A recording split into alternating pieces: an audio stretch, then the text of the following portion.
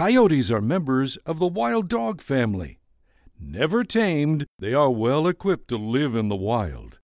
They are found throughout the United States and are known as scavengers, feeding on the remains of many larger animals that have died because of weather or other causes. They eat everything from crickets to large elk. They average about 2 feet tall and weigh about 30 pounds and live about 6 years in the wild. They usually hunt on their own, but they will also hunt in pairs or packs.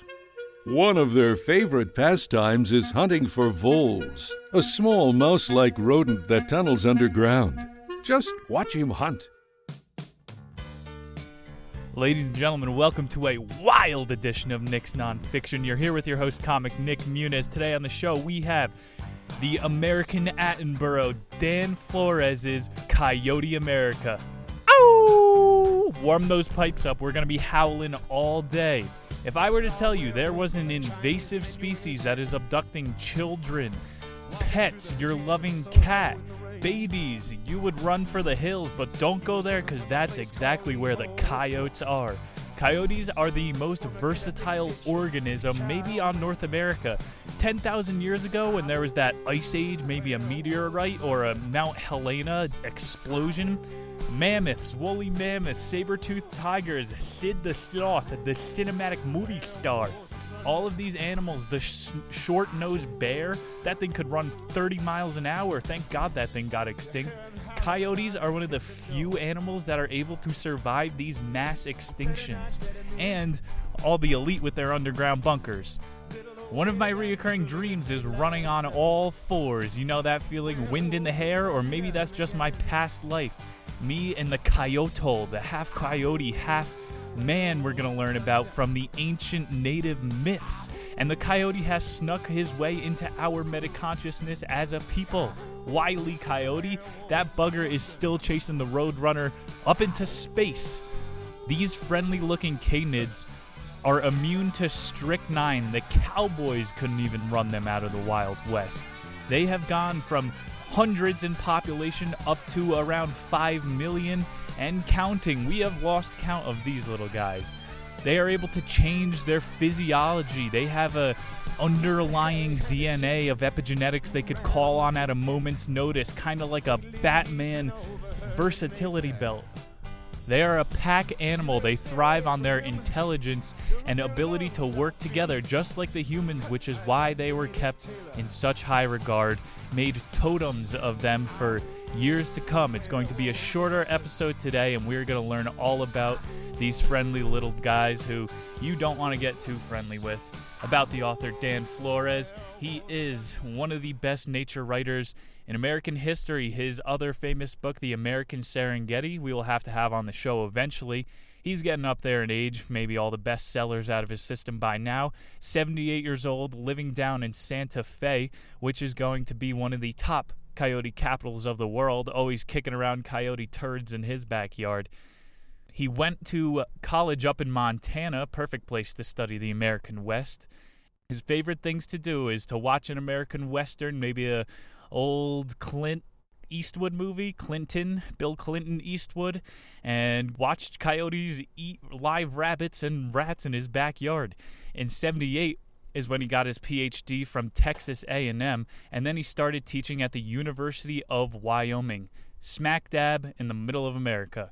His other bestsellers include The Mississippi Kite, which is crazy. It's about the southern hawk all up and down the Mississippi River. This is another one of the indigenous species that North America has. Like, you know when you go to the zoo and there's always the biggest section is the Africa section. Yeah, we had the woolly mammoths. We had cooler animals at one point. Dan is highlighting all these. That hawk, especially the coyotes, have infiltrated the entire world. They're in every city of the world. It's amazing how versatile and invasive they are. Dan Flores, his private life is kept very private. Probably why the critical reception is meh. those critics want to know everything about you in order to give you a good review. But Dan keeps to himself. He keeps to nature as he should. He's got his own podcast going now called Rewilding North America. He's all on the conservation effort, a true savior of the species. And it's going to take us through 9 chapters today. Let's start it off about the species. Dan started us off with a personal interaction story. Why so many other writers hold him in such a high regard. European writers love Dan Flores. He was on winter break at university up in Montana. When you're on break, he went home to Louisiana, where he's originally from. He was deep in the bayou with Clearance Clearwater Revival. Born on the bayou! And he was walking down to get his paper in the middle of the morning, crack of ass, parents are asleep, no one to cry for help, and what he hears from behind him is just pitter-patter of nails on the asphalt. Now, Dan Flores does not have a dog. This was when he saw his first coyote stalking him. Dan, the curious writer that he was, he didn't run away in fear. He followed the coyote back to his pack. And when he went back, he saw 6 of them dining on a local cat, one of the cats from the neighborhood that he remembered. He saw them pink tongue, yellow eyes, their brownish, yellowish fur. Almost like a fox, he thought it was, but triple the size. The crazy thing about coyotes off the bat, like, there's no such thing as a lone wolf. I went to a wolf conservatory down by Colorado Springs recently, and wolves, the lone wolf, is a myth. The coyote is able to hunt on its own without dying, and then they share their kill. It's almost like the Homo sapien as a forager. That's how they've been able to survive for so long. This was the first interaction that sparked an entire lifetime of looking into the species. There was a community underneath his own nose, which you are going to learn today. These coyotes are most likely in your hometown. You see some yellow eyes peering at you through the bush in the middle of the night. It's not some jackal or the New Jersey Devil. It most likely is one of these coyotes. Of all the wildlife species, from meese, mooses, elk to wolves, coyotes are the most common close encounters for United States citizens. Dan has lived in Los Angeles, San Francisco, Denver, Atlanta, Chicago, and most recently in New York City. He has seen sightings. That is right, the island of Manhattan is now inhabitable by coyotes. You gotta watch those documentaries about people that are living in the abandoned subway shafts. So not too much of a surprise with all the trash we have and all the rats, coyotes eating rats. It's like a candy shop Manhattan for these guys. As for the history of the species, the coyotes started out in the West. They are around 5 million years old, are the oldest fossils that they have found. And humans, they say we go back 2 billion years. These canids predate us by a long, long time. We will stay towards recorded history for now. Around 300 to 900 years ago, they were found on the East Coast, frozen in the ice ages. They're doing all this carbon dating. They've also found 10,000-year-old samples in the La Brea tar pits, and it is a distinctive skull from the wolf. It's not just one breed of these dogs, wild dogs in America. The coyotes would actually go to war with jackals, we'll get into. When the settlers got here, they immediately noticed how many there were on the prairies. During our manifest destiny had to come to a bit of a halt because there was not too much food getting nabbed up by all the coyotes in the breadbasket, the open plains. 500 years ago, the coyotes were mostly inhabiting East Texas and Oklahoma. That's where they're finding a lot of fossils right now. Few other species have made it into the millions of them. That's like humans, they say, that's supposed to have a 50 million person limit. We have extended that by almost 20 times over. These coyotes are little emperors. They go out and they take over land. They extend their domain, little pioneers. In the 1600s, in Guatemala and Ecuador, especially El Salvador too, they have coyote heads that are carved into like the Incan totems and on the Grand Pyramids, whatever they call those temples of the Mayans. They called it the coyotl, which was a wolf-like man creature. How creepy is that? You hear about like Skinwalker Ranch, all these creepy places that are supposed to have big feet, Bigfoots in America. this is what people always say. They see the Coyote Man. Remember that old book you probably read in school, The Hitchhiker? Person's driving across the country and they see the same hitchhiker. It's basically that same urban myth, but with a coyote. You're going out to pick up some sticks for the firewood, and you see a half coyote, half man. Taking it up to the 1830s, they were right in the middle of the fur trade. The Canadians would skin absolutely anything north of the Hudson. If you were a person with hairy arms, they would skin you and sell you for your wool. Within 100 years, they had relocated to the Yukon Peninsula up in Alaska. These coyotes, it's not like they have the internet of coyotes, but they are able to somehow mass migrate out of the continent when they know they are in high value. This wasn't the end of their species. They almost just took it as adding more land to their own cosmopolitan. They are residing over 7,500 miles of North America now. That is bigger than the Persian Empire, the Roman Empire, over in Toronto, Ottawa, and everywhere in between. One of the old Hispanic sayings from Cortez and the city of gold searchers was, "The only thing smarter than a coyote is a god." They were intelligent, flexible, the two metrics that got humans out of the Serengeti. It's that whole thing of being able to survive on their own for a limited time and then meld into a new pack. A wolf can't do that. The thing is, wolves, they have much more communicative abilities. They can lower their head, raise their ears, snarl a lip, show their teeth if they're angry, whereas coyotes have a much smaller or a much more universal language. So there's coyote Spanish and Mexican. There's one universal language. They're more advanced than us. Journals from back in Cortez's time and then up with Lewis and Clark were saying that these animals seem to be testing their boundaries with us. Whereas wolves, they will just come at you, howl, and try to get you off their land. It's a land of turf, and then they're going to pee all over the rocks and then howl at the moon in a celebration. But the coyotes, they keep their distance and they test you, which is what makes it more of a evasive, a kind of mysterious species. They're not getting close or waging war. They are observing you. In the 1920s, there was a war of extermination east of the Mississippi. They were saying, we can't have these grabbing our little kids anymore. This was one of the first time that there was the big coyotes wanted, bounty on coyotes. That was after the 1920s, 100 years after the fur trade, and you would think we hunted them to near extinction. They were larger in numbers. By the 1970s, people were buying coyote puppies on Route 66. You're supposed to get your kicks there. Well, they were buying half dog, half wolves that are going to ruin neighborhoods, and they were taking them out west. So there goes every single conservation or effort to keep them out of suburbia. People are using them as pets. That's like you hear about nowadays down in Florida, in the Everglades, people, the reptile freaks. Once you buy a lizard, it's like a tattoo. You're going to have to get another reptile until you buy a dragon. And these people are dropping friggin' pythons in the middle of the Everglades. So now that's a pretty creepy invasive species to see. But that is how coyotes, this is really their continent, but it's how they got started again. We were close to eradication, if that really is your goal. They are now in 49 states. Again, they infiltrated the Yucatan, claimed it as theirs during Manifest Destiny, and until one stows away into Hawaii, the United States is basically theirs. That should be our animal, not the bald eagle, the coyote. That'd be a pretty badass one. No one else has a wolf. The American Coyotes, that should be a goddamn football team.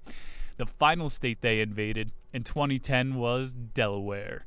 In Arizona, New Mexico, Colorado, these are the main hubs of coyotes. This is where most of the observers get their data. And it's been over 15,000 years that humans have been coexisting with these animals. The natives, they just knew how to, they didn't do these giant mass killing campaigns. They learned to, creepy word that you might not like if you have super high political beliefs, coexist. Down in the Yucatan, there is a city called Cayocana, just a city named after coyotes. They have infiltrated every single culture. And then by 2000 and 2006, They were up in Westchester, New York, and in Central Park. There was a story in 2006 where someone found a coyote on an Amtrak. Pretty crazy. They are invading our public transportation. We are obsessed with these animals. They're little predators.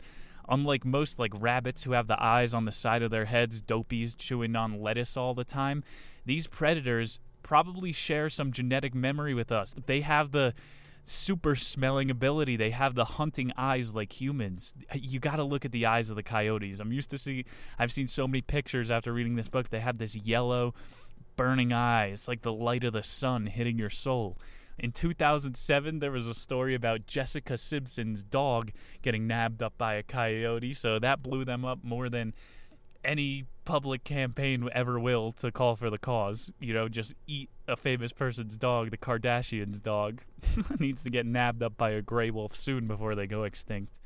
2012, there was a cool story where a coyote got stuck in the grill of a car. Someone hit it on a road trip, and they drove all the way from Utah to L.A., and a coyote got off there. So I think that Hawaii stowaway is probably coming. They're going to Sully Sullenberger fly into the jet engine plane and just get all the way off to the middle of the Pacific Ocean. That's what this is. We're a country of immigrants, the melting pot of dogs. People bring all their kinds of dogs to America, from Shih Tzu to Shepherd to Coyote. Knowing a little about the species, gonna hit you with a sad bomb over the head. Now we're killing about 500,000 a year. This book is Dan Flores' call to attention. The coyote was once seen as Homo sapiens' avatar. It's our earthly representation, our inner deity, as they would say. Mine is probably just my house cat, fat cat that follows me around like a shadow, just like most Americans. This lonesome coyote that hunts on its own and is able to sit in a drum circle with the rest of the pack is a human-like animal that we need to turn a little bit more of our attention to. Modern Americans are craving to be reconnected with nature. Coyotes could be the perfect way in. Chapter 2, Old Man America. Coyotes were on this land long before man ever stepped foot here. Before we were on the road map reading the stars like the highway, these coyotes were doing the same and killing monsters. They were killing the buffaloes and the bears. From all the droppings and records Dan was talking about, coyotes had been able to misplace entire buffalo herds. They thinned out schools of salmon. Some were even omnivorous. So you can see how destructive they really can be to an ecosystem. They have an iron stomach just like humans. If it moves, eat it. Does it smell good enough and you don't throw up? Eat it again next time.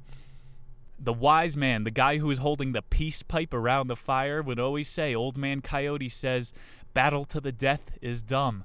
Coyotes, interspecies battles, even a mama bear, if they're getting a little bit hungry, they will eat one of their own cubs. We anthropomorphize all these animals, make it seem like they're humans, and they have dinner at night with all their family dinner with all their cubs. They will straight up eat their cubs, but coyotes, they leave the death to die. They don't eat their own. Old Man Coyote, like that tale we had before of the hitchhiker, was the mouthpiece they used to remember stories, just like a melody, or the Greeks, Homer and the tale of the Odyssey rhymed, or Shakespeare's sonnets were used to transport stories, the German Hansel and Gretel, the Brothers Grimm tales. The coyote was used to teach lessons to children. People that crossed the Siberian land bridge 15,000 years ago had little toys and little wooden carved, whittled figurines of the prophesized Coyote Man. Crazy little thing of history, because you always get taught we were praising Christ for the past 3,000 years. Well, for 15,000 years, coyotes were all the rage. In the Great Plains 10,000 years ago, the boreal, the Canadian forest, dense forest, came all the way down to the Great Plains of America, and that's when the coyote population was at its strongest. So just when those Native Americans were coming across the Bering Strait, the Great Plains were Masai Mara.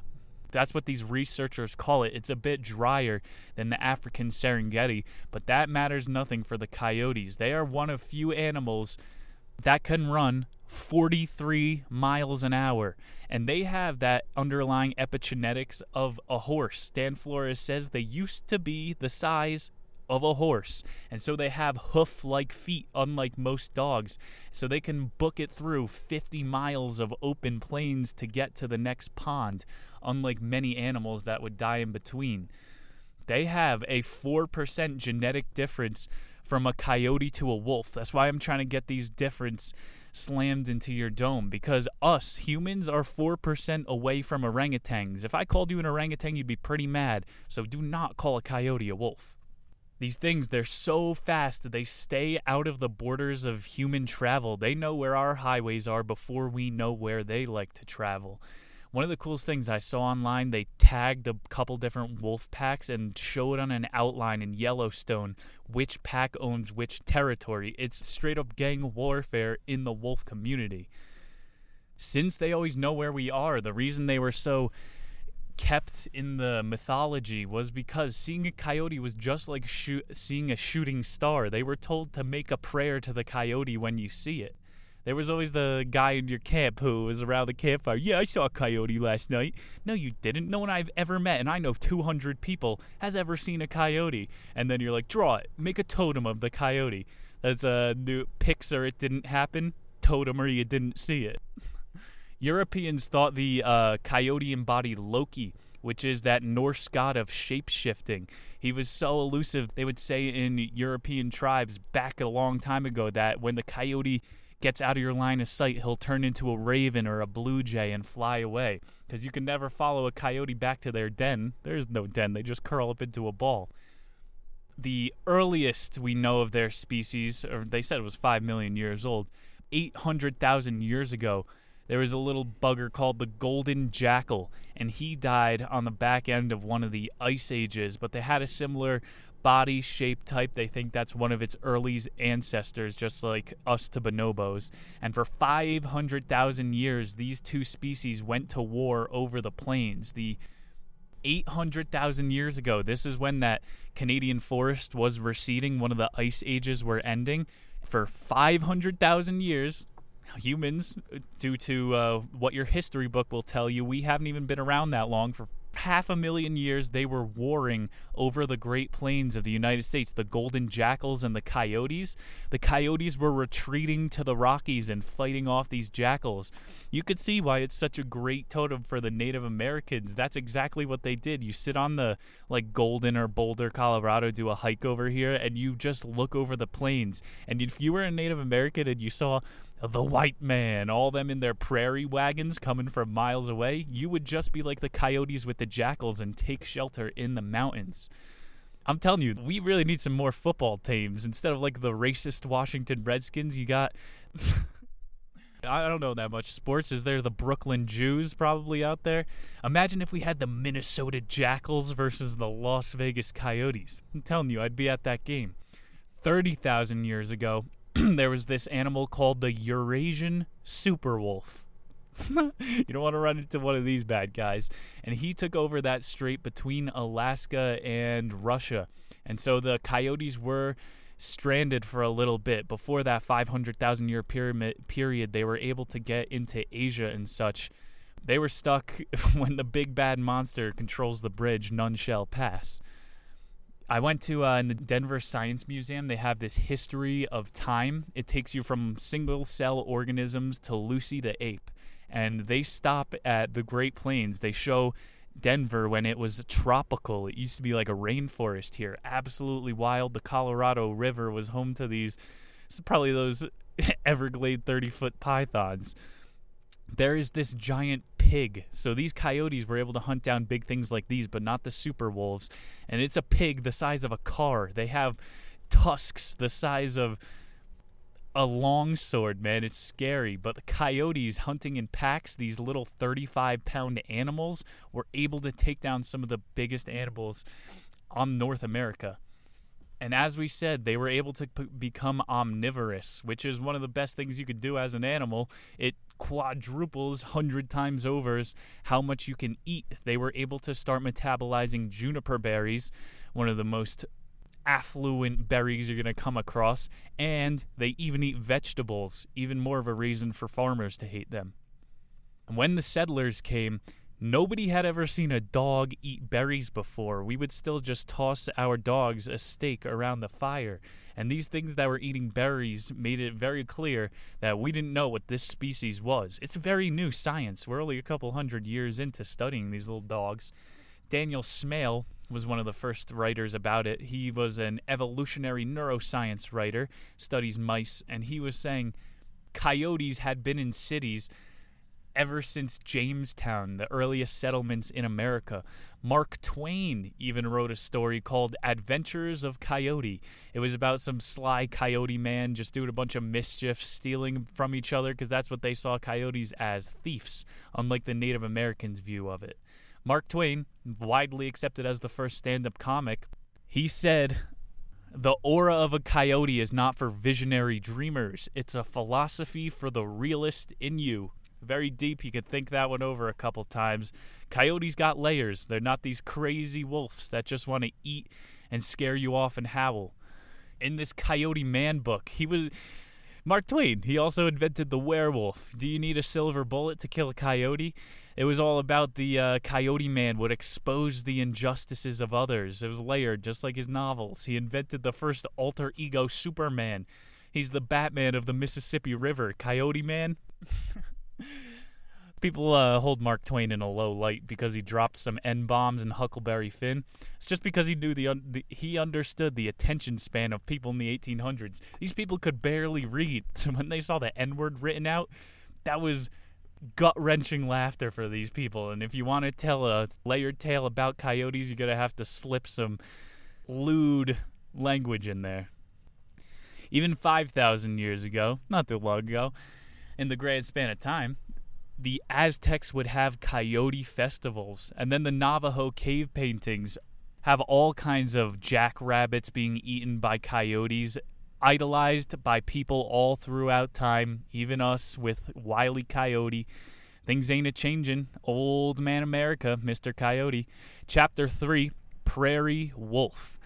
Dan Flores, for a total of 20 years, he lived in the Great Plains and the Rocky Mountains, the real coyote heartlands, and he likes the prairies the best. He says, painted beautiful pictures in the book. The sky looks like an ocean. I'm always saying it feels like you could touch the clouds up here. You got some of the most unreal sunsets, big ranges of colors like the West Coast. Just like we left the Serengeti 45,000 years ago, we have that same bewilderment as people when we come across these flat lands that are the perfect cradle for life. The old capital of Colorado used to be Golden. You'll see it's the perfect little foothill town. You got protection. Now we got real protection. You could hide F-16s underneath the mountains and have them pop out. It's perfect. You got the Colorado River. It's coming down off of I-70. That's I-70's 5,000 years old too. Fresh water. You got salmon swimming upstream. It's the perfect place to be for a prairie wolf even. In 1804, the first white man, Lewis and Clark, to come across, wrote about what they called the prairie wolf. And they just thought it was a tiny Arctic or gray wolf. There's 3 kinds of wolves, Arctic, gray, and red wolves, which are the desert ones. On the ballot this year in Colorado, along with the presidential election, we are voting whether or not we want to re-release wolves into the wild. That's right. That's what these hippy-dippy people are voting on up here. It's worth it. I mean, in Yellowstone, the point of this is they were able to reintroduce a healthy population because all of the little vermin and critters there were way too many of them. Nothing was keeping the population in check. So it worked in Yellowstone. We're going to try it on a statewide level, it looks like, for the first time here in 2020. Still news coming out here on the prairie. So it wasn't until 100 years from Lewis and Clark in 1804 that the 1900 Dust Bowls came, and we learned that a coyote is much different than some sort of prairie wolf. We could have listened to the Spanish settlers who since 1800s were calling them stags or jackals. Even if you play some sort of apocalyptic video games, Borderlands, Fallout, that got to be the coolest idea for a game. You're in a city, a nuked city, and there are all these little dog-like creatures, scavengers, they call stags or jackals. Basically, if we are in this MMORPG, the coyotes are the stags. the first time, like 15 years after the first time they were documented, we heard a coyote howl for the first time. And they have the ability to bark like a dog. Isn't that creepy? Those yellow eyes in the bush. He starts going, arf, arf, arf, like a little chihuahua. You get too close and that coyote has your throat. That's right, Lewis and Clark knew what the coyotes were saying. It is 2019, and people are still trying to figure out what a fox says. Ooh, that's a cheap one. In the book, it was the Lewis and Clark field manual. This had me laughing. And just like the guy around the fire, okay, you've seen a coyote, draw one. There was a picture in the book, and it was like a fox on stilts. It looked nothing like an actual coyote. I'll have pictures aplenty on the YouTube video today. We really didn't have an accurate field manual of these guys until around the 1830s and the 1850s. They changed the name to the Orate wolf. Kind of a badass name, the Orates. Alexander von Humboldt wrote about them a lot, but there was still a ton of misconception. Dan Flores is honestly one of the first science communicators who is really putting public knowledge about this little species out there. And then your host, Nick Muniz, today. In 1850, there was an urban legend of two coyotes that were able to take down a buffalo. And taking down a buffalo takes 6 men, at least, with Smith & Wesson rifles. 2 coyotes can do it. They have the biting force of an alligator. Not really. These things, though, are much better hunters than humans. In the mid-1800s, still, there were rumors of them going down into the south. They were calling them in the south Canis fruster, so they knew it was just another kind of dog. And they would just feed them chicken, which is not what you want to do because coyotes do associate food with people if you feed them. Warning from Dan, do not feed them, even though we're scared about the numbers. There was a story in 1860. Someone said that a coyote crossbred with one of their dogs. And now there's all these kinds of jackal-wolf hybrids that we've got running around. So there really is a big reason to believe we are not sure of how many species of coyote there really are. Flores says, in general, it's a skinnier wolf, more lanky. They have a sense of humor. They love to cackle like hyenas. Even more of a reason they're the American Avatar. Chapter 4, A War on Wild Things. Flores lived for over a decade south of Santa Fe, more or less the new Coyote Retreat region. They always have to have their home hub. And he finds, kicking around the poops in his backyard, he's a scat collector. Dan Flores, I'm sure his house is littered with the best turds he found. I'm a scat man. He says there's always juniper berries, all these weird little bones of tiny types of vermins he doesn't even know what they are that the coyotes are scavenging off of. Having lived in Santa Fe, he knows that almost every city in New Mexico has been invaded by coyotes. What do they say is Seattle's thing? Keep Seattle weird? How about keep Albuquerque quirky? Huh? I'm trademarking that. What if the howl, the coyote howl, should be the real national anthem of America? Back around the 1890s, similar story that happened in Santa Fe, the Salt Lake Tribune wrote about poisoning corpses of buffalo to try to thin the herd of coyotes. So, you eat it and then you keel over and die. Classic hunter's trap. And the chapter called War on Wild Things was how we really should not have gotten involved in here. Farmers were pissed because coyotes, they kill the rabbits, they kill the weasels, the road runners, all these other things that are killing their crops. And then when we tried to poison them, it poisoned their crops. They would die. Their bodies would all that shit would get into the soil and ruin the plants. And then the coyotes gained immunity to it. We're going to get into this later, but this 1890 Salt Lake City Tribune story of trying to poison coyotes, we should have took the warning, because when you poison them, they turn into super zombies. Still in the 1800s, even when we were poisoning them, the way we purchased parts of Pennsylvania from the French and the natives was with coyote skins. It was a legal denomination. In 1877, was the first time that there was a bounty on the head of the coyotes. It was in Colorado, and people were using strychnine on their own, that poison, So you didn't even have to waste a bullet on a coyote. You could poison a river and then take a bunch of their skins back and cash in. That is, you're from the East Coast, anyone? Open season there lasts about 7 days. This is true open season back in 1877. Damn, that's the real Red Dead Redemption American West right there.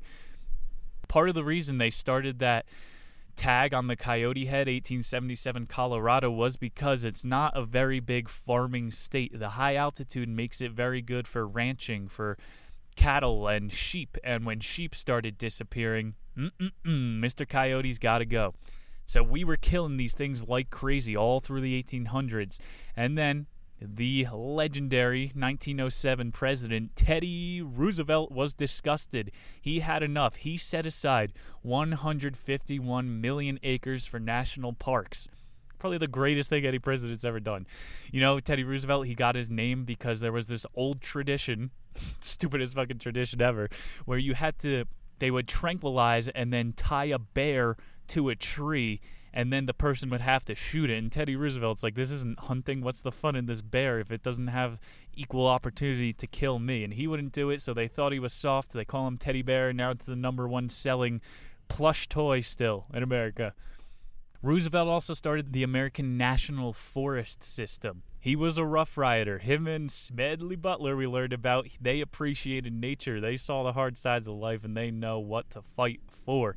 Just like Mr. Flores here.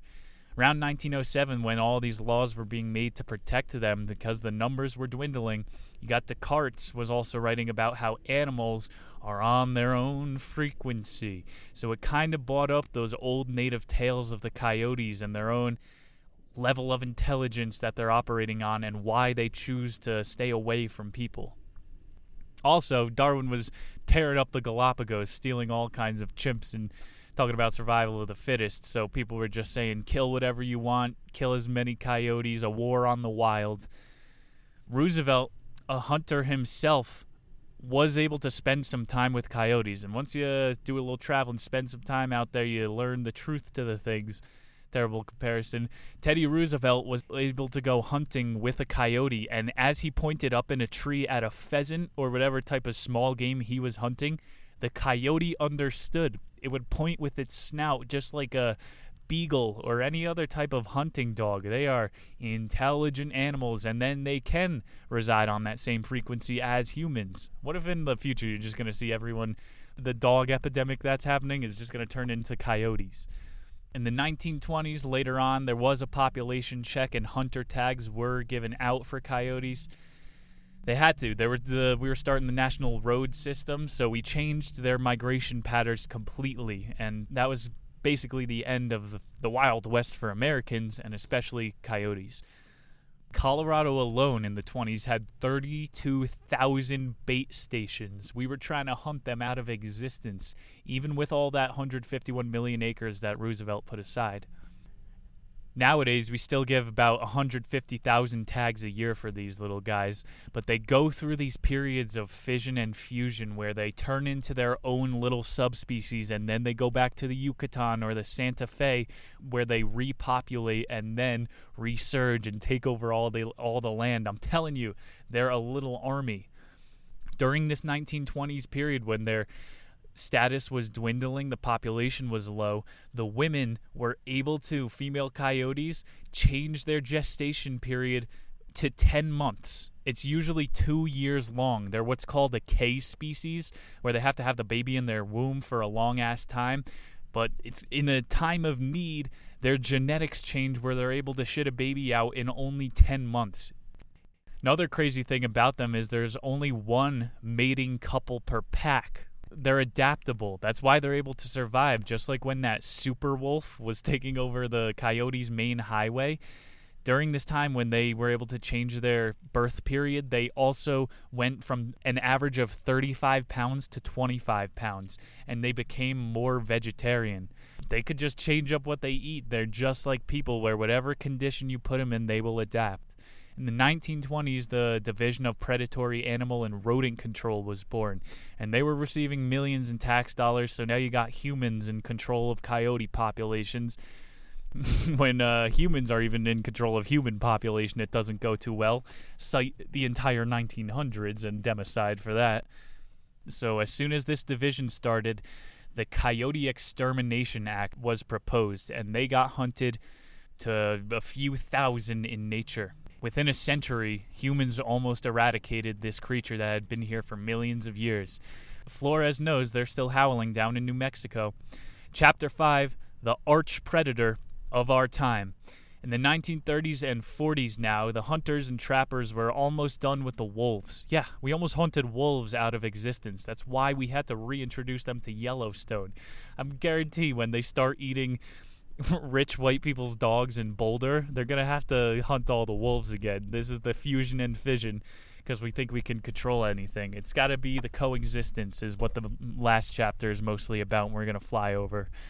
Mark Twain, again, he used to go roughing it with Eliot, maybe T.S. Eliot it was, roughing it, just like the Rough Riders. This is when you go out into nature without any guns, without any protection, and you live just like a human ape. Mark Twain, the writer that he is, he got down raw to the bones, and he saw the coyotes take down a bear.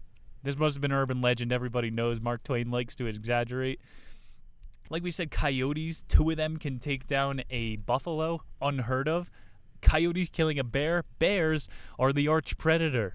Dan Flores, crafty name of the chapter, is trying to say that coyotes are superior to bears even. Nowadays, almost every continent has the equivalent of a coyote.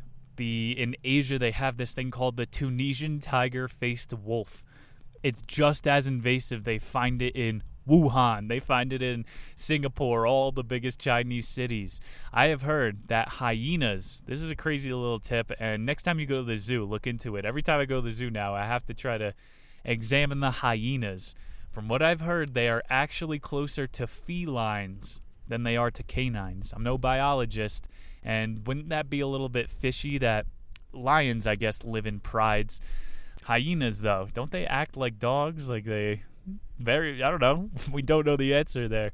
Something I can tell you is during that last wipeout 10,000 years ago, there used to be lions in America. The coyotes coexisted with lions, and the American lion was bigger, 1.5 times the size of the African lion of today. If you want to go back in time, do that hunting, make sure you got a suit of armor, because those lions will be up your grill. Another misstep of human reintroduction he talked about this chapter was in Australia recently. We tried to reintroduce wild dingoes. Dingoes, what a great name. Those are still running rampant, and the park rangers of the Grand Canyon are getting up in arms because there are over 8,000 coyotes roaming the Grand Canyon right now. A lot of land, but they're scared. Like I said, the rangers want to be in control. It's getting a little too much for us. Again, we might see another extermination campaign in our lifetime. In 1925, after they had all these new divisions for controlling the population, started the North American Mammal Stability Conference. This is like the Super Bowl of their world. For the first time, someone said we're violently overturning the population to never be reestablished. He's getting a little bit preachy about the conservation efforts. Since 1925, so 95 years now, we've been dancing on the line of extermination with these little guys. In the last 90 years, the populations that we can't get a hold of are growing in size. Just like wolves are growing in size. That's a pretty scary thought. So are the coyotes. What are we turning into as people? I think we're only getting wider instead of taller. Nowadays, coyotes have been found hunting geese lakeside in Chicago. There's only 8 land mammals that are faster than them. What's the pronghorned elk?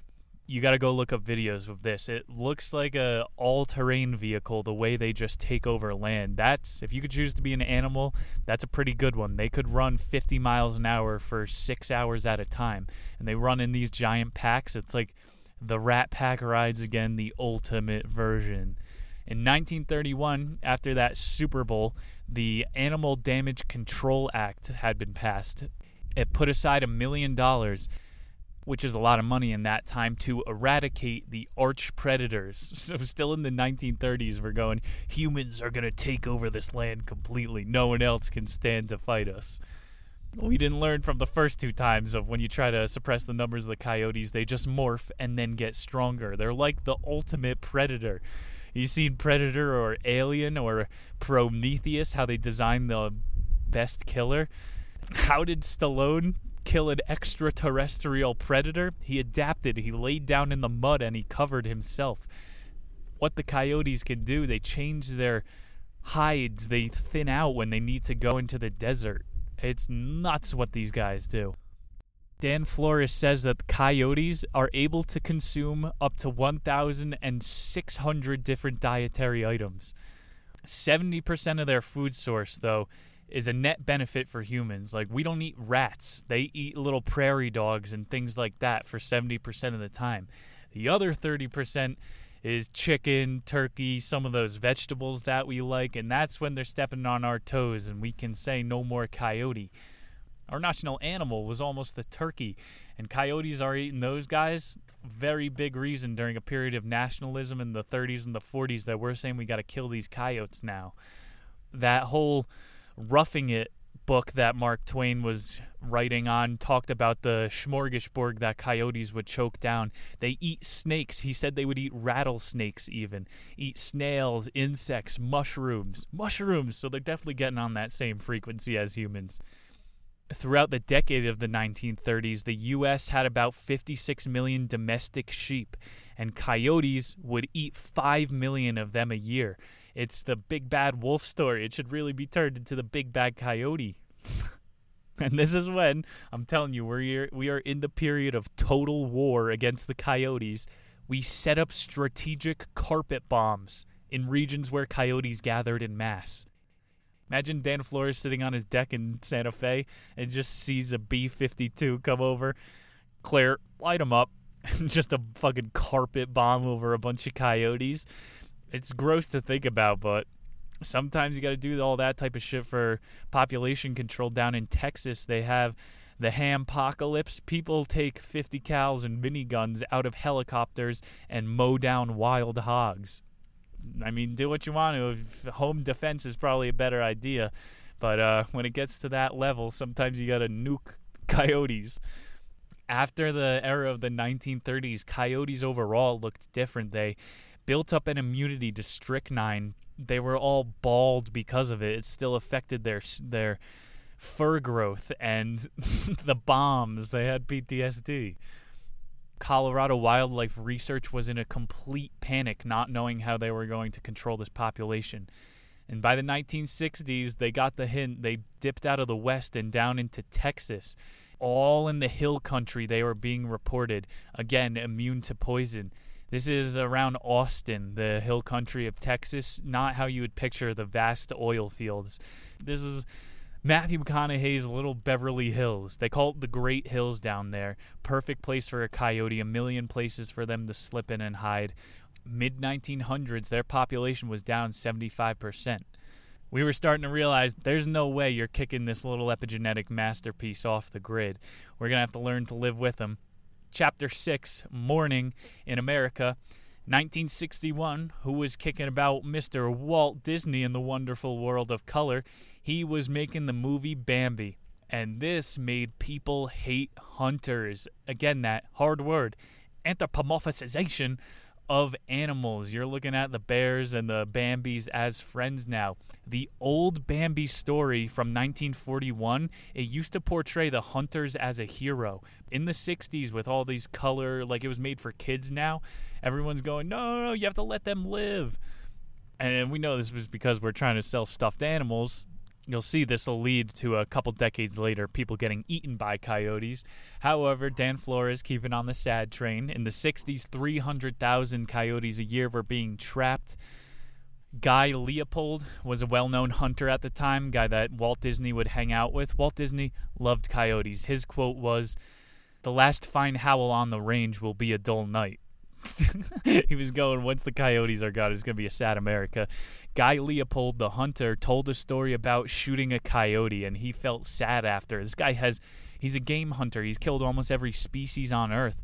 But he said when he shot this coyote, it felt like it looked him in the eyes. He saw that yellowish-green fire in its eyes die out. It felt like it had a soul compared to the ducks and pheasants that you could blast away in a feathery explosion, guiltless. So Leopold and some other guy, Carson, were trying to push an indictment against the government for poisoning the animals. Obviously it didn't go anywhere, but it got this on people's radar. Along with Bambi, people are starting to go, hey, let's stop carpet bombing coyotes. Let's stop testing DDT, typhus, and lice on U.S. soldiers. It's a gross thing to do to animals, but we're doing it to our people, so what do you think we would do to the animals? We're probably going to napalm them, test out some EMPs on their coyote internet.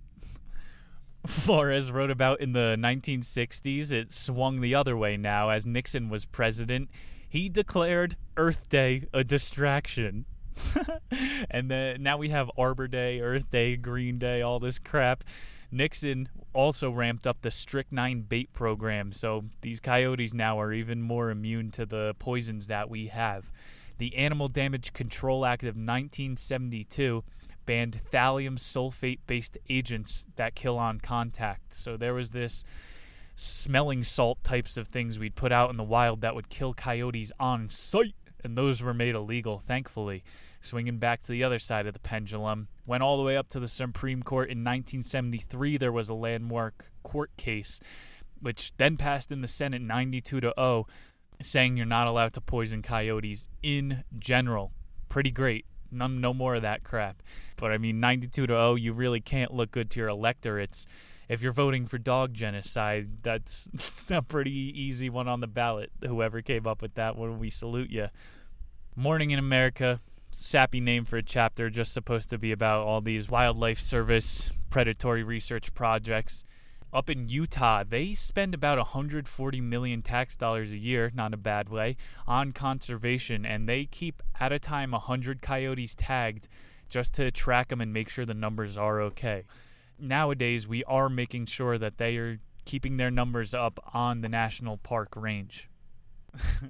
What happens in government when you ban one thing? When we did successfully ban the poison, another bad thing popped up that becomes much worse. Nowadays, Flores said 35,000 coyotes a year are killed from the sky. Drones are making it a whole lot easier to thin the herd. Pretty friggin' creepy that we're sending quadcopter drones out to shoot coyotes. I would say that's unethical. Imagine these like Boston Dynamic robots that we're inventing that could charge on a solar power. They even have ones that can survive off of bioflesh. It will eat you to stay alive, a robot. Hey, DARPA, why you making that?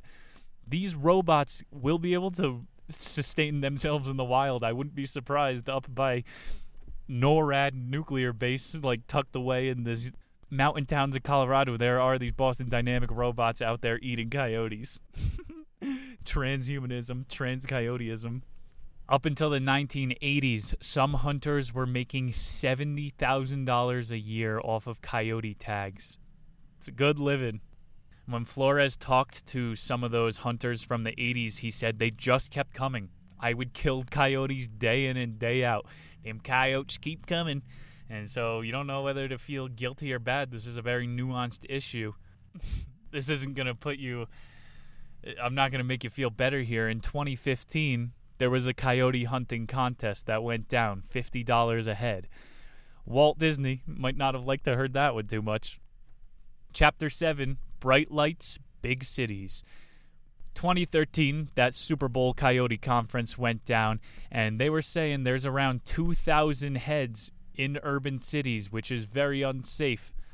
By 2014, almost every major city was leaving warnings out telling you don't leave your small children outside, don't leave your pets locked in the car with the window open. People, again, are scared of the coyotes, thanks to the media. These guys have been getting more comfortable around people and moving into the towns, hence the name of the chapter, Bright Lights, Big City. Again, do not feed them as cute as they are and you hear their little pitter-patter on your driveway like your dog. They're going to be eating your dog next. What did Yogi Bear say? Don't feed the bears unless it's honey. What was called the Great Dog War of late 1900 never ended. This was when all of the pounds, the dog catchers, were basically on their own $50 a head payday. There were so many stray dogs in the 1990s and such. When these 2013 studies came across about coyotes in town, people started to forget about the Great Dog War pretty quick. You go to like Haiti or some of these third world countries. India, if they had coyotes in India, they wouldn't have their stray dog problem. People really started to just forget that stray dogs used to be a thing when coyotes took their place. Because you don't see the coyotes. They're good roommates. They stay out of sight. It's like if you have a spider in your room, you got to let that little guy chill. That's your new roommate, because once you kill that spider, you notice how many other flies there are. They're keeping the population in control. Flores talked about how Walt Disney made a short story that was named A Country Coyote Goes Hollywood, and it was a coyote reverting into L.A., and you would think logically, LA is not a bad first city to invade as a coyote. You have the hills to take refuge in, and then you could go scavenge in the dumpsters all damn day. Flores knew what was going to happen. He saw even over in Golden how 20 miles out you are in complete bumblefuck nature, and that's where the coyotes can thrive. Any type of place that isn't completely suburbanized, like, is going to get taken over. We see they're in Manhattan now, so it is impossible to stay away from a coyote. Over 120 are tagged in the Beverly Hills area. We're keeping tabs on them. Up in Seattle, cats make up 13% of the coyote diet. Do not have an outdoor cat over there. You think your cat's a little hunter eating all those birds up? Tell him to watch his tail. In the wild, only 61% live to adulthood. That still results in a population growth. The human ideal population levels off at 2.1 kids per woman. Coyotes, they have 10 kids per woman coyote. Since 1981, being in the big cities, Glendale, California recorded the first human death from a coyote. Between then and 2006, over 50 people had been bitten by wild guys. And you wonder why the number has leveled off from then if they're still so invasive. There was a picture of the book. It was pretty creepy. It looked like someone forgot their coat on the Portland light rail, just something thrown in the corner. And as they got closer, a little coyote popped his head up. They're tiny transformers. What are you going to do? We're living in a country that averages 300,000 dog bites annually. And we don't care about that. We invite these things into our home, and 50 people got bit in the past 2 decades. We can live with these guys. It's not something where you need to be calling in a lightning strike when you see a pride out in the wild. Flores ended this chapter. One night on the Colorado River, he was out there with his .22. It's a little gun, but that'll scare a coyote away. And he came nose to nose with one of these coyotes. He said they looked into each other's eyes for what felt like an eternity. It was several minutes. These things have patience.